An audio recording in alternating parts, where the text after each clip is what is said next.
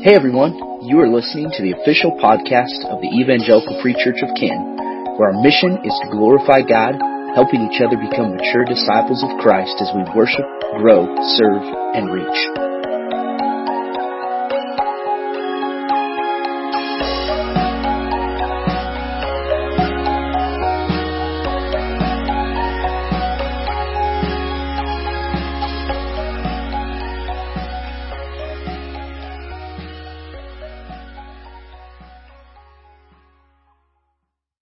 Well, for those of you who may not know me, my name is Bill Sievert, and I am one of the acting elders here at the church.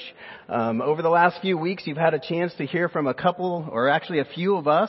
And each of us has a different style. Each of us has a different personality. But I can guarantee you that all of us has the same goal and the same hope. And that is, we express it as the mission of our church, and that is to glorify God, helping each other become mature disciples of Christ as we worship, grow, serve, and reach. So I'm glad that you are all here today, and glad for those who are online with us. Like I said, we all have a little bit different style, and today you've got me. I'm not a Chris Piper. I am not going to engage you. I am not going to say, you're a sinner and I'm a sinner, and the whole church says, it's just not me, right? But I am who I am. So I'm going to do my best up here, praying that Christ would speak through me. So this is kind of a bridge. We just finished up our series on tolerable sins. And if you haven't been with us through that series, that's kind of a tongue-in-cheek title that Pastor Matt came up with to talk about some of those things in our lives that are truly sinful, but we tolerate them. We try to make them okay because they're not so bad. Things like anger and discontentment and selfishness. But really no sin is tolerable to God. So that was a very convicting series for me. And I hope it has been for you as well and continues to work on your life just like it's working on mine. And then as Matt said earlier, in a couple of weeks he's going to be starting a series on the book of Genesis. And so I'm looking forward to that series as well. And we're going to meet some people in that series. And one of those guys we're going to meet is Adam. Adam was the first human, as we know. He was the first man. And so Adam became the first father. And so we'll see Adam. And we're going to see a guy by the name of Noah. Now, you might be a little bit familiar with Noah's story. Noah is the guy who built the ark. God destroyed the world in a flood because it was so wicked. But Noah was seen as a righteous man. And Noah was a father. And so Noah was able to bring his family with him into the ark. So we'll see a little bit about Noah. And then there's a guy by the name of Abraham. Now, Abraham is a guy who over 3,000 years has been known to a lot of people as Father Abraham. And Abraham had a son, and his name was Jacob, Isaac, and then Isaac had a son whose name was Jacob, and Jacob had 12 sons, and they became the leaders of the 12 tribes of Israel. And so those are some of the characters that we're going to meet in the book of Genesis. And of course, I'm bringing all those guys up because they were all dads. And it has been mentioned here, today is Father's Day. And so it's a very special day where we get to recognize what it looks like to be a dad from a biblical perspective. And so not to overlook any other roles that we may have, and certainly not to ignore the ladies that are here with us today, but I really want to speak to the men. And specifically, I want to speak to you men who are or might be sometime in the future fathers. And I want to extend that not just to those who are biological fathers, as was mentioned in the prayer time, but those who are father figures, whether that be a stepdad, whether that be a grandfather, whether that be somebody who has stepped up and served in Kids Hope and they're the only father figure that kid may have. I want to speak to all of those of us, myself included, who are fathers. And I am a dad. I've got a slide here of my family. So this is the fam. So myself there, my beautiful wife Jill, our son David, our daughters Laura and Hannah. And then the next slide is my dad. There we go. So my dad passed away 13 years ago. He was sick for several years before that. My dad got sick about the time I realized that I didn't know everything. And so that time in my life where I was really, I could have really valued his input in my life. As a kid, he was there, but as a young adult, he wasn't, not always. And so I miss my dad. Next slide is my dad's dad. This is my grandpa. And then the next slide after that is my other grandpa. They're both gone as well. They were both World War II veterans, one Army, one Navy. They didn't let that get between them too often. And then the last slide is my father-in-law and my mother-in-law. But specifically my father-in-law, he's still in my life and he's played an important role in my walk with Christ. Jill and I met, and Tuesday will be 25 years that we've been married. Yeah, I don't know how she's done it. So on our first date, her dad went with us. So come over for dinner sometime. We'll tell you about it. It's a story. During that time, Jim asked me about church. I didn't go to church at the time. I wasn't walking with Christ. I don't remember exactly what I said, but I'm sure it was something to the effect of no. And Jim said, if you're going to date my daughter, you're going to go to church. Oh. Well, I was 24 years old and I knew everything. And so my thought was, well, I'm 24. Your daughter's 22. We're both out of the house. I'm betting right now I have more control over your little angel than you do. Well, I was wrong. And so the next week in church, yeah, you laugh. The next week in church, Christ got a hold of me. And that changed my life. And not perfect. 25 years later, still working on it. But absolutely changed my life. So Jim's an important part of my life. And then ultimately, the best father figure I have is my Heavenly Father. And so I want to talk today about what it looks like to be a biblical father. What does it look like to be a dad through the lens of the Bible, through the lens of Christian faith? Because there's a lot of lenses that we look through in life, right? To judge whether something is good or bad. That lens is a perspective. And so when we're looking at our kids, when we're looking at our family, some of the lenses that we might look through the lens of success. So is my kid successful academically? Am I being a good father because my kid is successful academically? Or is my older child financially successful? Are they successful in their career? Did I do a good job? Or I might look at them and as an athlete and say, are they successful athletically? Did I do a good job as a dad? Another lens that we might look through is social standing. So I might look at my kids and say, who are their friends? And where do they stand in society? Or who are their enemies? Sometimes that's just as telling, right? What material things do they have? And where does that put them in the hierarchy of society? Who is their girlfriend? Who's their boyfriend? Am I doing a good job as a dad? Or I might look at my kid through the lens of sports. What sports are they? Are they playing a sport? What sports are they playing? What's their position? What's their record? Are they a 4-year starter as a senior? Are they on the varsity squad as a freshman? Are they going to get a D1 scholarship? Or they're going to turn that down for a better school? Am I being a good dad?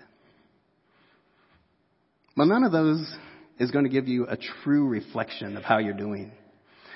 Each one of those has its place. And none of them is inherently wrong. But none of them gives you the full picture. Because in the end, what matters is your child, whatever age, walking with Christ. That's not completely on you as a dad. That has to be said. At some point, your child has to make their decision for themselves. But you can point them in the right direction. And you can point them in the wrong direction. And to know how to do that, you have to know what that right direction is. And so that's what I want to look at today. I want to look and see what the Bible says about being a biblical father. And I can't do this myself. All right? So I'm praying that God will speak through me, through His Word, and use me. So if you would pray with me. Heavenly Father, I pause now, focusing on you. I pray that you would speak to us. Help me to be clear. Help me to be calm. Open our hearts, Lord. And we thank you for your word as we open it up. We pray in the name of Jesus Christ. Amen. All right. So there's a lot of different scriptures that we could go to in the Bible, but the one that we're going to go to is the book of Ephesians. And if you are using one of the Bibles there in front of you in the pews, it is page 1162. We're going to go to the book of Ephesians, and we're going to go to chapter 5.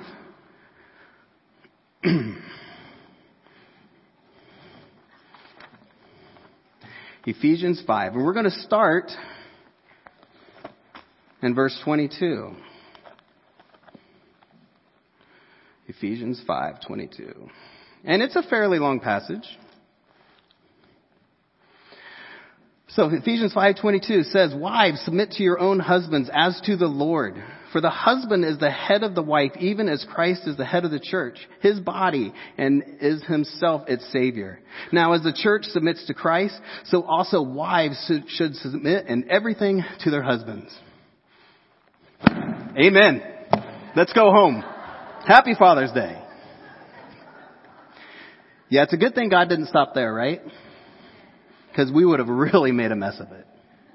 But he didn't. He goes on, picking up at verse 25. "Husbands, love your wives, as Christ loved the church, and gave himself up for her, that he might sanctify her, having cleansed her by the washing of water with the word, so that he might present the church to himself in splendor, without spot or wrinkle or any such thing, that she might be holy and without blemish. In the same way, husbands should love their wives as their own bodies. He who loves his wife loves himself. For no one ever hated his own flesh, but nourishes it and cherishes it, just as Christ does the church, because we are members of his body. Therefore a man shall leave his father and mother and hold fast to his wife, and the two shall become one flesh. This mystery is profound, and I am saying that it refers to Christ and the church. However, let each one of you love his wife as himself, and let the wife see that she respects her husband." And then going on into chapter 6 a little bit. "Children, obey your parents in the Lord, for this is right." Again, amen. "Honor your father and mother. This is the first commandment with a promise, that it may go well with you and that you may live long in the land. Fathers, do not provoke your children to anger, but bring them up in the discipline and instruction of the Lord." Now you may wonder why I read all of that when really only that last verse would seem to apply to fathers. But I would argue that that entire passage applies to being a biblical father. And so my first point that I want to bring up is that this passage shows us what a biblical family looks like. Now, I know that it doesn't always work out like this. Because we're dealing with people and we're dealing with sin. And this is God's perfect plan, to have a husband and have a wife and have their children. And he established that from the very beginning. Verse 31, Paul is quoting Genesis 2:24.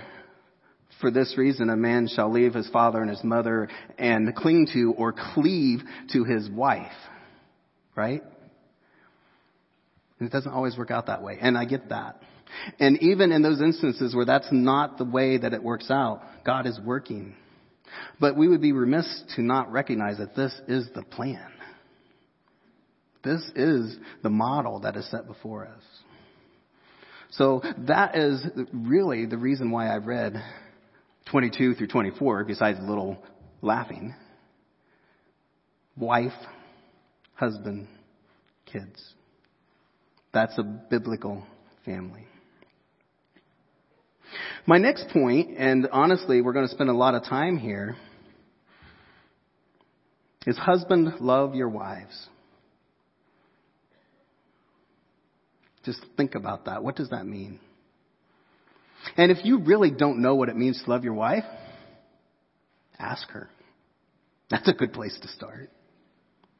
Or there's another good place to start. I'm not going to turn there, but you can just write down the reference of 1 Corinthians chapter 13. And you've probably heard at least portions of this in every wedding that you've been to. Starting at about verse 4, love is patient, love is kind. Well, there's a couple weeks' work for me. Love does not envy, love does not boast, love endures. does not rejoice in wrongdoing. Read through that a couple times. You'll get some ideas. And Paul doesn't just say, love your wife. Now, he didn't let us off that easy. He said, love your wife as Christ loved the church. Oh, that raises the bar a little bit, doesn't it? And not only as Christ loved the church, but how? Christ loved the church by giving himself up for her. What does that mean? Now, sometimes we jump on that and we go to the Christ died on the cross for me. And I don't want to discredit that in any way, because absolutely that's true. And us guys will take that and we're like, yeah, I'd take a bullet for my wife. I'd do it. Yeah, so would I. I would jump in front of a bus and push her out of the way. Okay, I would do that. But that's kind of how we're programmed. We kind of almost like that hero aspect of being a man, right? And that's one piece of what it means that Christ gave himself up for the church. But there's a whole lot more to it than that. You see, Christ didn't begin his existence when he came to earth as a little baby in Bethlehem. Christ has always existed. John 1 talks about how in the beginning was the Word, and the Word was with God, and the Word was God. And we read on, we find out that John's talking, the Word is Jesus. So in the beginning means forever. Jesus has been with God. And Jesus was God. And he says that all things were created by him. And nothing was ever created that wasn't created through him. So Jesus had a lot of power. Elsewhere we read that not only was everything created by him, but everything was created for him. Jesus had a lot of glory. And then not only was everything created by him and for him, but everything that is has it is sustained through him. So if Jesus were not interacting in the world right now, it would blow up. It would just cease to exist. He's holding it together. Jesus has a lot of power. And he had all of that long before Bethlehem. And that's what Jesus gave up. See, Jesus didn't just live for 33 years and then die on the cross. For eternity before that, he existed on a throne in heaven at the right hand of God. And he stepped away from that. He gave himself up for the church. And every day for 33 years, I'd be like, oh man, are you kidding me? I remember what it was like. I remember heaven. I'm going back. And he could have. Jesus had a choice every day. But he didn't exercise that right that he had. He chose to give himself up daily because of his love for the church, his love for you. And just like that, we are supposed to love our wives. You see, it's not just about being willing to take a bullet. God forbid that ever should come about. No, it's about giving yourself up every day. What are you willing to give up for the sake of your wife? Would you be willing to give up sports? Maybe not play in that softball tournament that weekend. Maybe not go golfing. Maybe not buy that set of golf clubs. Maybe not even join the club because your wife needs you. Would you be willing to sacrifice that fishing trip? Or maybe that rod and reel that you think that you need because of that trip, or even the boat. Would you be willing to give that up for the sake of your wife?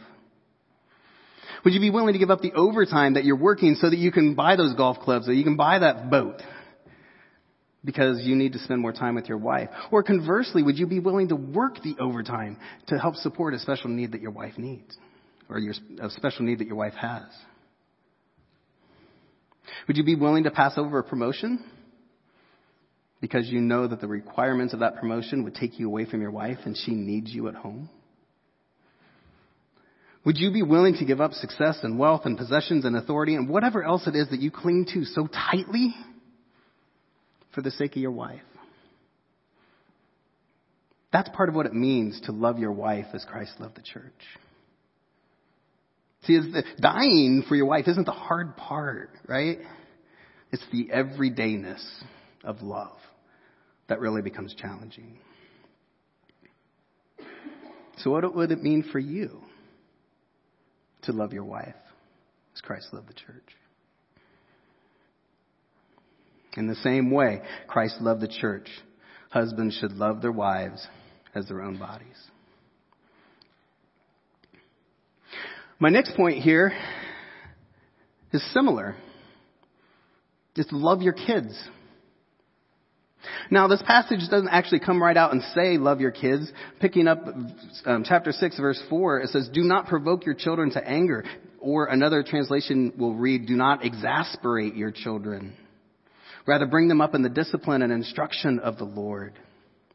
Now, what does that mean, do not provoke your children to anger? Well, first of all, it doesn't mean you're not going to make them mad. Right? Any parent out there never made their children mad?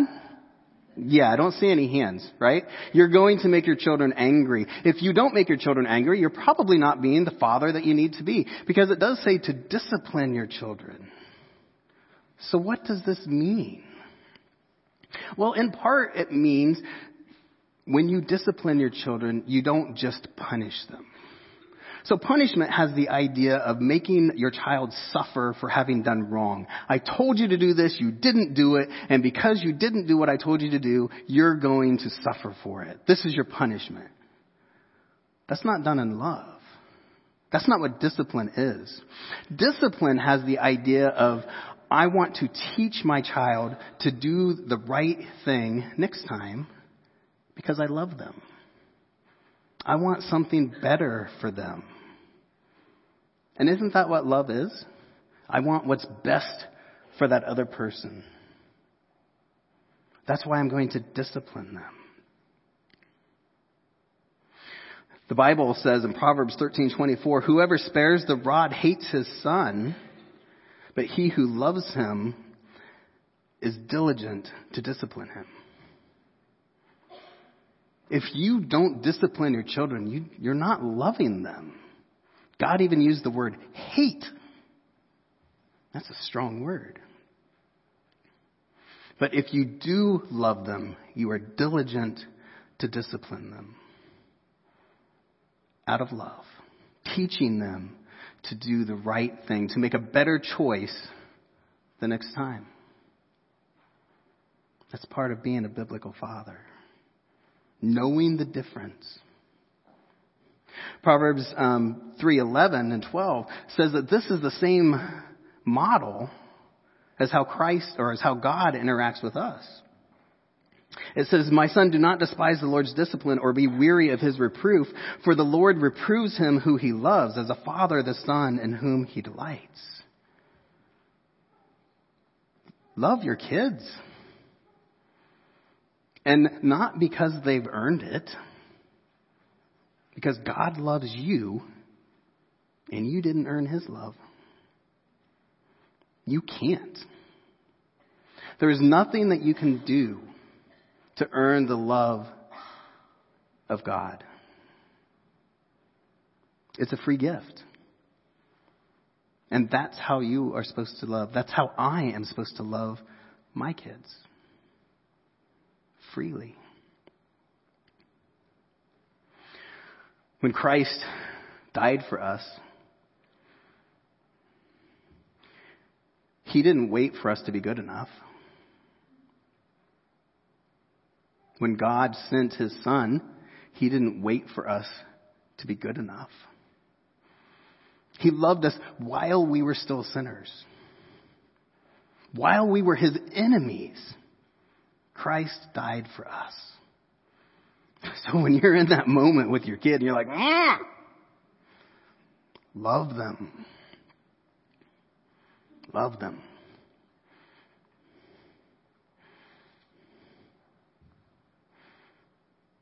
If you feel like there's some of these areas that you've struggled with, maybe you haven't gotten it right every time.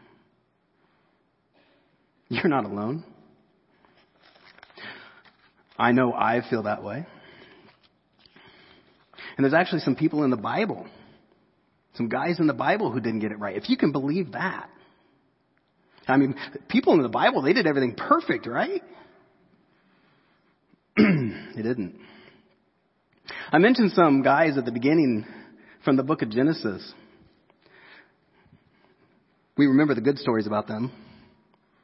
Let's just take a look at Adam. Start at the very beginning. So Adam, the first man, he fell to sin, right? He fell to temptation. He stood side by side with his wife as she was tempted by the devil. And Adam had been told by God, you don't eat that fruit. Satan said, no, God didn't say that. Eve said, and Adam said, I'm not getting involved. You do what you're going to do. The Bible says that Adam stood by his wife as she made that choice. It was on him. He didn't give up himself to love his wife. And that sin has been passed on from generation to generation, even to today. And one of the consequences of that sin is that Adam's oldest son killed his brother. That's not a very good start. We talked about Noah. Noah did a pretty good job. I mean, he must have, right? He was a righteous man. And his kids must have been doing okay because they had grown up and they had families of their own. And God looked at them and said, you know what? As a family, I'm going to preserve you. The rest of the world is wicked, but I'm going to preserve you. And so they built the ark, and it rained for 40 days and 40 nights. And they were in there for months. Finally, the water recedes and they find dry ground and they get out. Noah no more than gets off the boat. And he gets drunk. And he sins. And in his sin, he set up the environment for his son to sin. And that sin had consequences. So even though Noah was a righteous man and was preserved from the flood, he and his family, he didn't do it perfectly. Well, what about Father Abraham? He's been known as Father Abraham for over 3,000 years. He must have done it right. I think he did in a lot of ways. But good old Abraham was walking down the road one day with his wife, and she was beautiful. And they're in a not so good neighborhood. And he looks at her and he says, oh, you're going to get me killed. You're so beautiful. You're dangerous. And so he said, you know what? If somebody comes up to us and they want to know who you are, tell them you're my sister. Now, why would he do that? Well, he knew that if he told the enemy that this was his wife, they'd just kill him and take her. So at first it sounds like, oh yeah, he's doing a good thing. He's protecting his wife. Well, he's not. He's protecting himself because they're going to take her anyway. They're just going to leave him alone. And that's exactly what happens. No, she's my sister. Whatever, take her. Now God protected Abram and Sarah, right? And nothing bad happened to them. So you would think that he'd learned his lesson. He didn't. He did it again. Same situation. He did the same thing. And then, like father, like son, his son did it too. So Father Abraham, he didn't do everything right either. In fact, you can go through any father figure in the Bible, and whether recorded or not, they fell. And you can look at any father in this room, you can look at any father who ever has been, and they didn't do it perfectly. In our past series, we were looking, we had a picture of a target, and the center of that, the bullseye of that target is the holiness of God, right? And anything outside of that, no matter how close, but anything outside of that is sin. And dads, we've all missed the mark. And just like if we only read Ephesians 5:22 through 24, we wouldn't get the whole picture. If we left it right there, we wouldn't get the whole picture. I wouldn't have any hope because I failed. But there is a hope. And that next slide will show us that that hope is that Christ died for you. And just stop and think about that. What does that mean, that Christ died for you? Christ died for me. You see, I've made mistakes. I've missed that mark. Romans 3:23 says that all have sinned and fallen short of the glory of God. Every single person has missed the mark.